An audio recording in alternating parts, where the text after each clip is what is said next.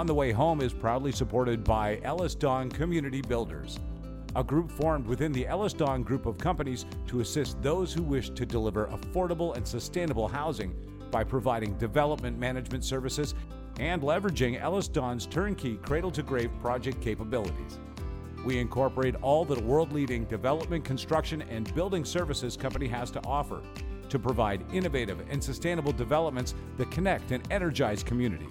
Our offering is not simply a development and construction solution. It's a holistic and comprehensive approach that ensures the delivery of assets that communities can be proud of. To learn more, please visit www.communitybuilders.ellisdon.com. We at On the Way Home would like to acknowledge the original stewards of whose lands this podcast is recorded on. In York Region, we recognize we're on the traditional territories of the Wendat, the Haudenosaunee, and the Anishinaabe peoples, and that this is the treaty lands of the Mississaugas of the Credit. And in Vancouver, we acknowledge that we are on the unceded territories of the Coast Salish peoples, the Musqueam, Squamish, and Tsleil-Waututh, whose presence on these lands continue to this day.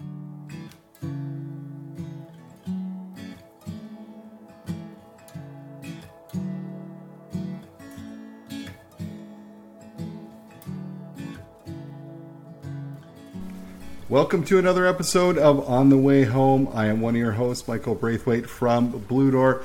And as always, I am joined by the wonderfully talented Stefania from CAEH. Steph, how are you doing? I'm doing really well. How are you doing, Michael? I'm good. It's October here in Toronto, and it is a little gloomy and rainy. We really hung on for a long time to the summer weather. It seems now in this city that you have about a week and a half from turning off the AC and turning on the heater, which is sad, but true. No one will put on a sweater in my house. How are you? I'm doing well. Yeah, it's funny. We went very quickly from like relying heavily on an air conditioner, which we had bought for the first time ever this past summer. And now our fireplace is going, our little electric fireplace. So it's kind of the same over here, just like one extreme to another. I always remember the old school electric fireplaces where they actually had like this little thing turning that made it like the illusion of a fire and then would make crackling noise. Yeah, actually, I don't even think it had any heat. It just, you'd actually put it in the fire where there used to be a wood. Setting. Yeah, it was. It was just well, that's awesome. Well, I feel like we can go on and on about the weather because I love talking about it as a West Coaster. It's one of our finer talking points. But I would love for you to introduce today's guest.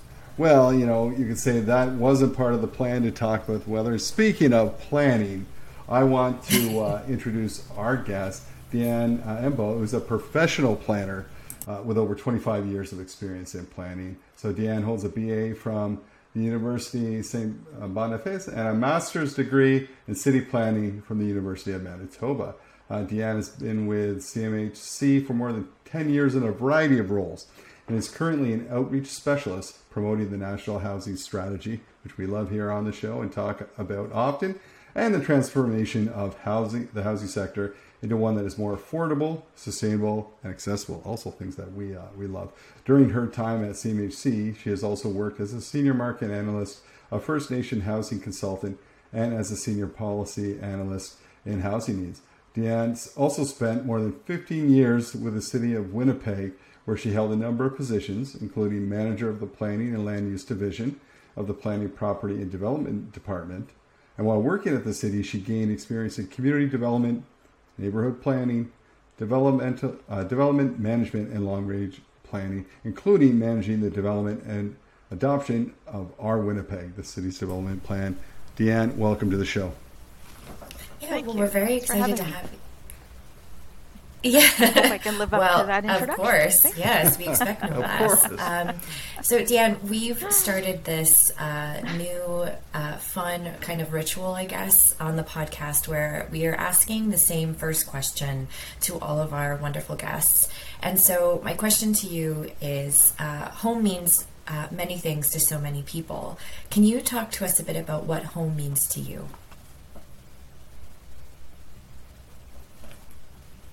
Sure. It's really important. And as Michael introduced, I am a planner by profession. And in planning, we have a thing we call placemaking. And we usually apply it to, public spaces, but it's very much also um, it connects to home because home is a place, but it's also the place that you make, right? It's the place that you bring in the things that you love, the people that you love, and a place that you make into your own and where you can feel secure and surrounded by things that make you happy, right? So that's home being a place that you make and you make it your home. So that's probably what it means to me. I love that. And I think sometimes often when people say, well, it's home, they talk about the physical structure. It's absolutely what you're not saying. It's what you make it, what it means to you. And that's incredible. Dan, one of the reasons we put this podcast together was to share ideas and tools to prevent and end homelessness from one municipality to another.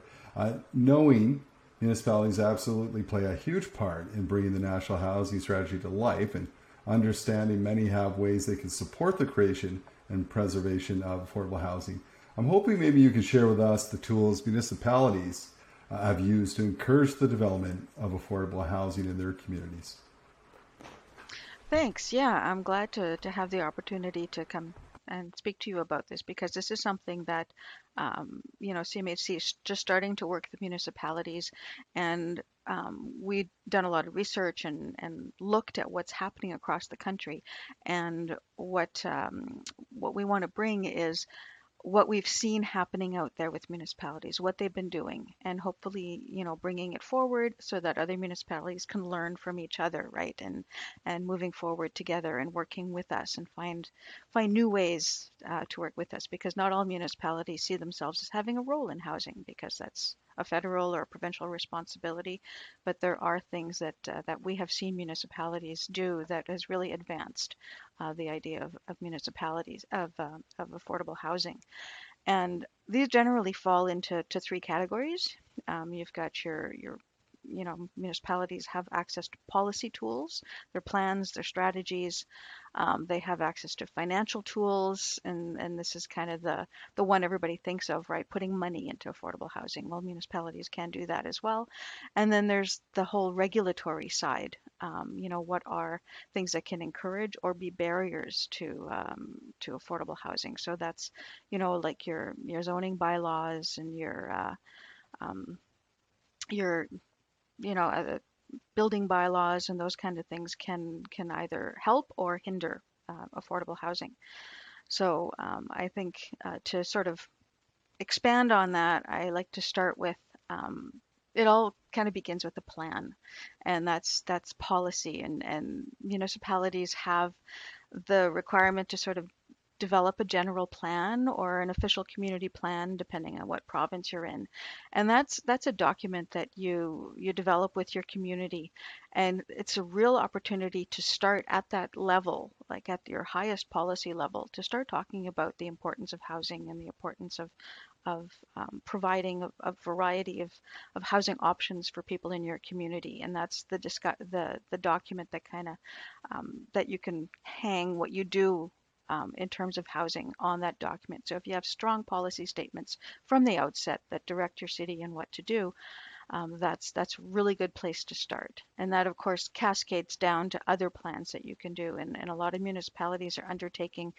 specifically housing strategies where they can drill down to the details of what they want to do, identifying additional policies that they can bring to the table, actions they can take, and this is really a great opportunity to bring in other stakeholders in your communities, those that work in the delivery of housing, those that are in the private sector, the public sector, those with lived experience, to all get together and develop the strategy, because that can give you invaluable insight on what you can do. So along with this input and with data, you can start to set targets and support a housing strategy that can involve not just what the municipality can do, but what all of those agencies and all of those stakeholders working in the municipality can do together. So everybody's kind of pulling in the same direction. So I think that's, from a policy perspective, really important.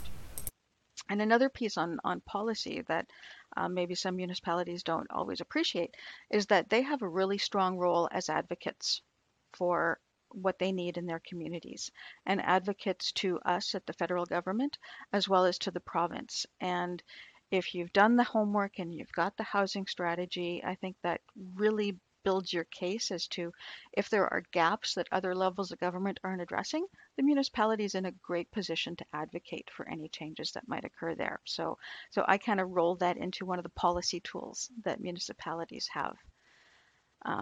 If we move on to financial tools, I, there's direct funding, of course. Some municipalities are involved in the direct provision of affordable housing, even though province or territorial government might be involved in it. There's sometimes an arm's length agency from the municipality that actually delivers the housing. But there's also other ways that the city can make direct financial contribution to housing. You can establish a housing fund and then develop your own housing programs where even if it's a minimal contribution, you can contribute to projects in your area. And that is something at CMHC with our National Housing Co-Investment Fund. We are looking for other government partners. So any kind of contribution that a municipality can do makes you a co-investor in the project, right? Another piece is, aside from dollars, there's also land. Municipalities control an awful lot of land. Some of it might be declared surplus. It has a substantial value to a project, and it can help in the viability of any kind of affordable housing project. So that's also what we consider a contribution under National Co-Investment Fund. So you can either donate the land or maybe you rent it or sell it below market value. That's a significant contribution. Even in some cases, municipalities have, even though the land might be needed in the future, they've allowed for it to be used on a temporary basis, where the affordable housing can be developed on a modular scale and then picked up and moved when the land is needed. So that's another way of thinking outside the box in terms of land. Other thinking outside the box is thinking about co-locating facilities. There's a municipality in BC that is co-locating their city hall with housing. So, sort of city needs a certain amount of land, but they can use the space above it to help develop affordable housing. So that's another interesting contribution. The other pieces are municipalities a lot of times will have revenue that they get from planning applications or development impact fees or those kind of things. Well, there's an opportunity to sort of, maybe because there's a community benefit to having affordable housing, you can waive those fees or property taxes, right? That's a financial contribution that communities can make. And then there's the whole question of regulation. As a planner myself, I know the intricacies of zoning bylaws and those pieces that developers can face. And when we're talking about affordable housing, a lot of the time we're talking about increasing the density in a community, and that will inevitably involve some kind of a zoning bylaw change. Anything municipalities can do to add more flexibility to their zoning bylaws, such as allowing, even slightly higher densities outright, and minimizing the number of steps and the time involved in getting a land prepared and ready for affordable housing is a significant contribution.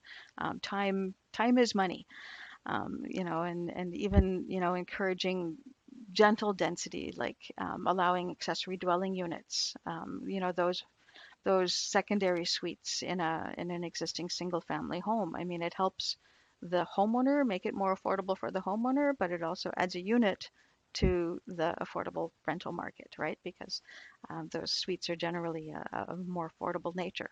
So, things you can do in the regulatory environment is a big contribution to encouraging affordable housing and encouraging supply. There's also incentives that you can take, and we're going to be talking about that in a minute in terms of inclusionary zoning and getting developers to provide affordable housing that way. There's also incentives, like if you're going to develop affordable housing, the municipality can streamline the application process for you. Some of them have like a concierge or application manager that makes sure that your application doesn't sit too long in anybody's desk and it kind of weaves through the system as quickly as possible. There's also, and I'm sure you've talked about it on this podcast, in terms of the whole concept of NIMBY, and that getting the public buy-in for a development can take a significant amount of time. And anything a city can do or a municipality can do to prepare the community for changes in density, or to plan for it and make it easier for the project developer to finally come in and there's a community readiness for it, that is a huge barrier that can be that the city and the municipality can assist with. And one last thing too, in terms of a regulatory tool, is it's important for municipalities not to forget and not to to dismiss the fact that they have affordable housing already, something we call naturally occurring affordable housing. It's those older buildings that are, are renting, lower than the average out there. And there are policies that you can put in place to protect those kind of buildings, or if they're being replaced, you have replacement policies to make sure that the number of units themselves are not lost at that rental rate.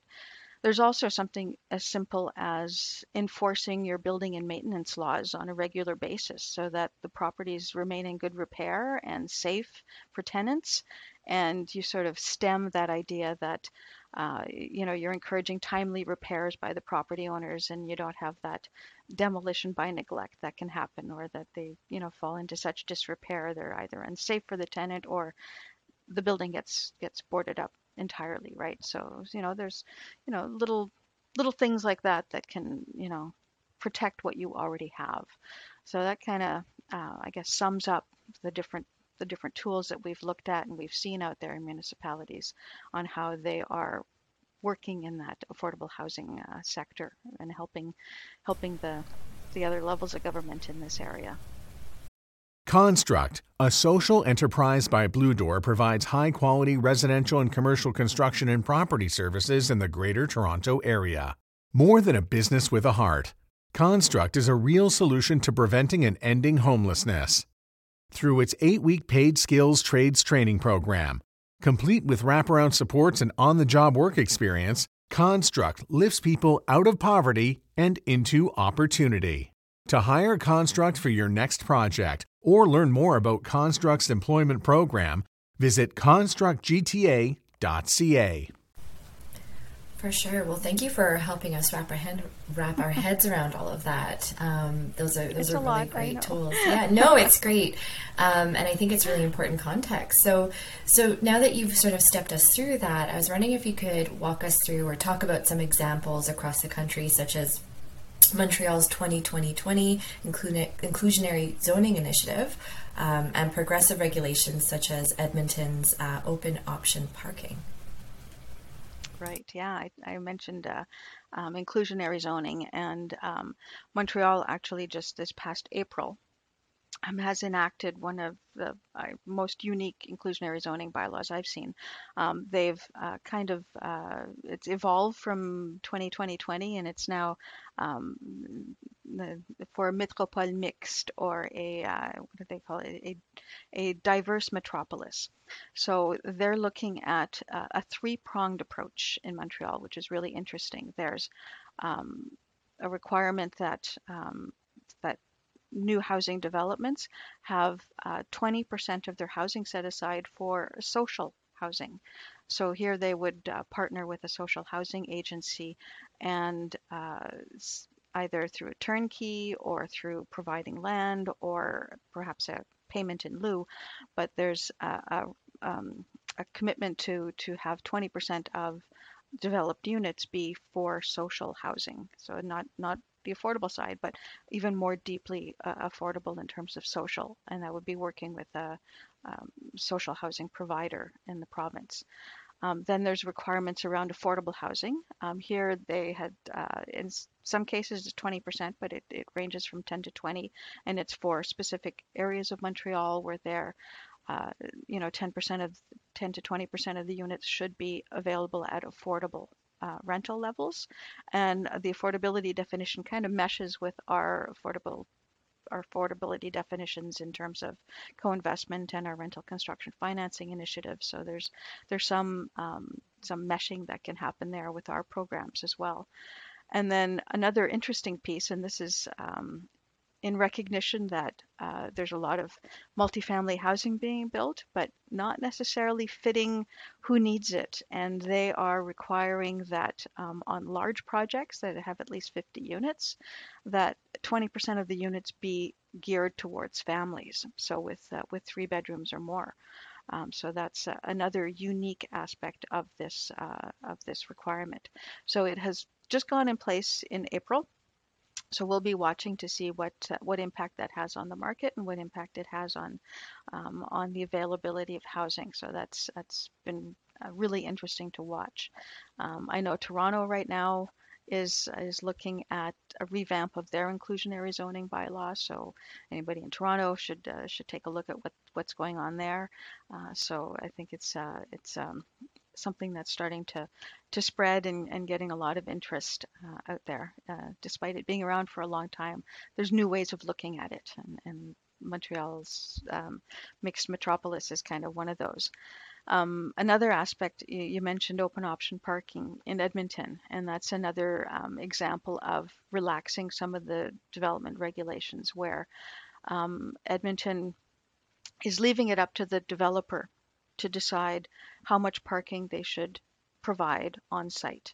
So if you're building a building, especially if you're a affordable housing provider and you're close to transit, you might not necessarily want to give up, a lot of your lot to parking because people don't necessarily need cars, or people maybe can't afford cars, or if they're near transit, they don't need a car, and they can actually devote some of that money for more towards housing or towards family expenses. So that's because a car is a big expense.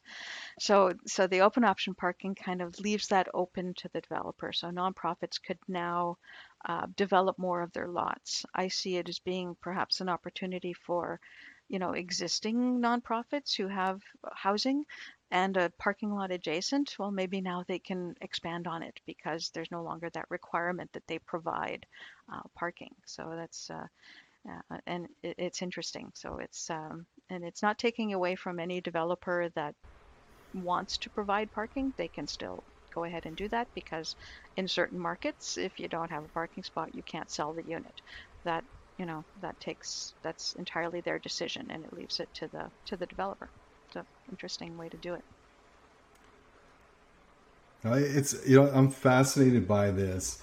You talked about the tools. You've given us some examples of those, and at Blue Door, we're looking at developing a site, the parking piece, the development charge, all those different pieces from the municipal end of things will play into it. And I remember a long time ago talking with Adam Vaughan. He said, "Look, for us to really move our national housing strategy ahead, we need all 3 levels of government to play a part in that." And so, really, on that note, I was hoping you could talk about how these tools you've talked about can complement the national housing strategy programs and act as a contribution to projects under the National Housing Co-Investment Fund.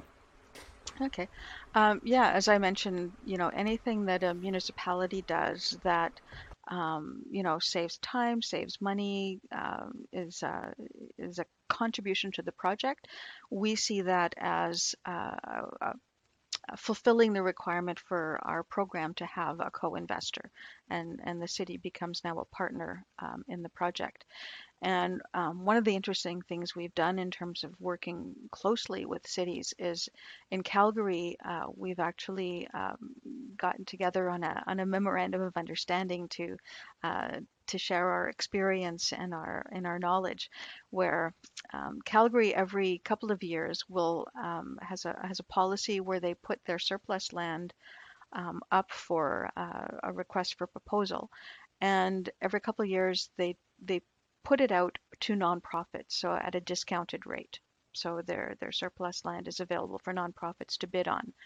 Now, with their request for proposal process, they've actually partnered with CMHC, and what they ask in their request for proposals is exactly the same kind of information we ask for in our National Housing Co-Investment Fund application process, so that the person who's bidding on the piece of land is gathering that information once, right? So that, they're now kind of ready to come to us.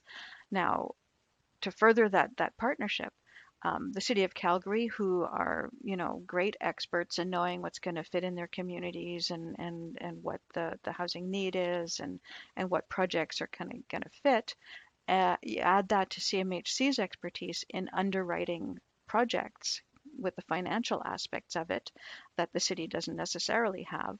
With the two of us get together and we review what's come in the request for proposals, and we are thereby able to pick the best projects that are going to have the most success with our program, and therefore the most success within the City of Calgary. So it's really a great example where we have complementary skill sets that kind of work together, and their programs work with our programs very closely. And I think that's something that, there's similar things happening in other municipalities.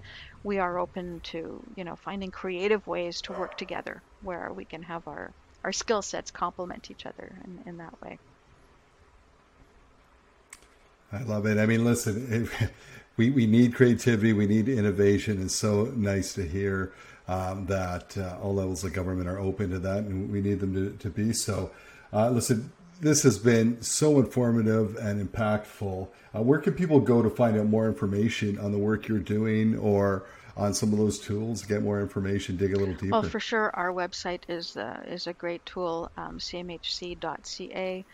We also have a specific website for the National Housing Strategy, which is placetocallhome.ca, not A Place to Call Home. You'll get a British sitcom if you go to A Place to Call Home.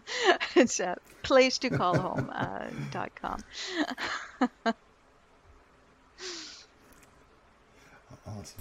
Well, that's great. And yeah, Deanne, thank you so much again for making the time to join us on the show today. Thank you for having me. It's been a pleasure.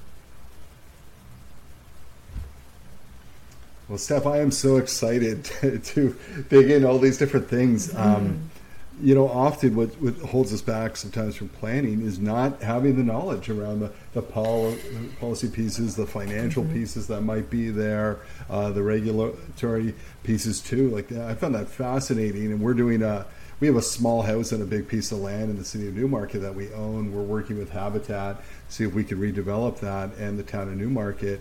And of course, we'll be coming to CMHC for some support in that too, to do some mix. We could take a small house with 5 bedrooms and actually perhaps do 13 units of 3 bedrooms, right? Just create a lot of mixed use housing there.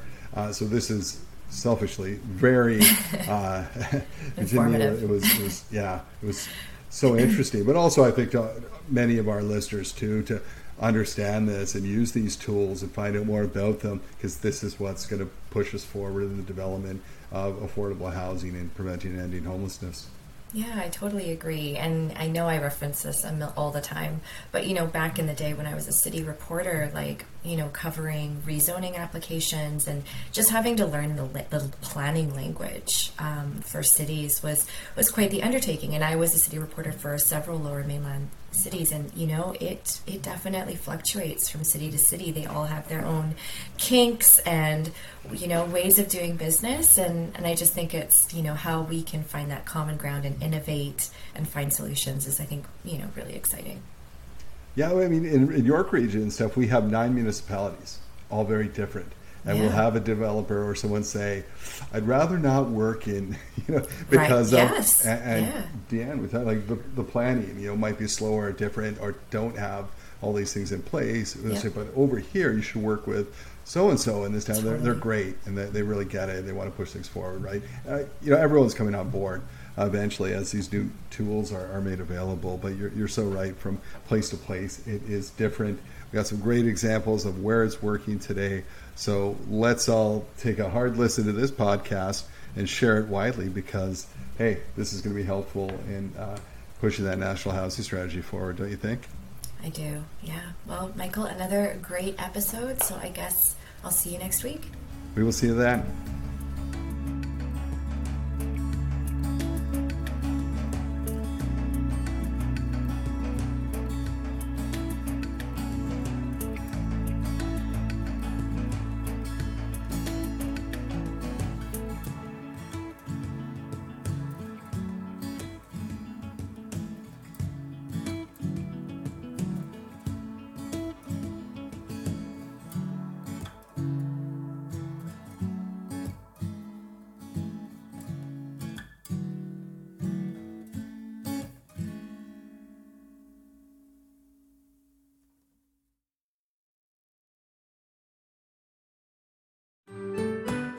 I'm Andrea Askowitz. And I'm Allison Langer. And we are the hosts of Writing Class Radio, a podcast, but we are so much more. We have writing classes. So if you are looking for live online classes where you can join a community, write to a prompt, get feedback, and get better, check out all our classes at writingclassradio.com. And listen to our podcast wherever you get your podcasts and at writingclassradio.com.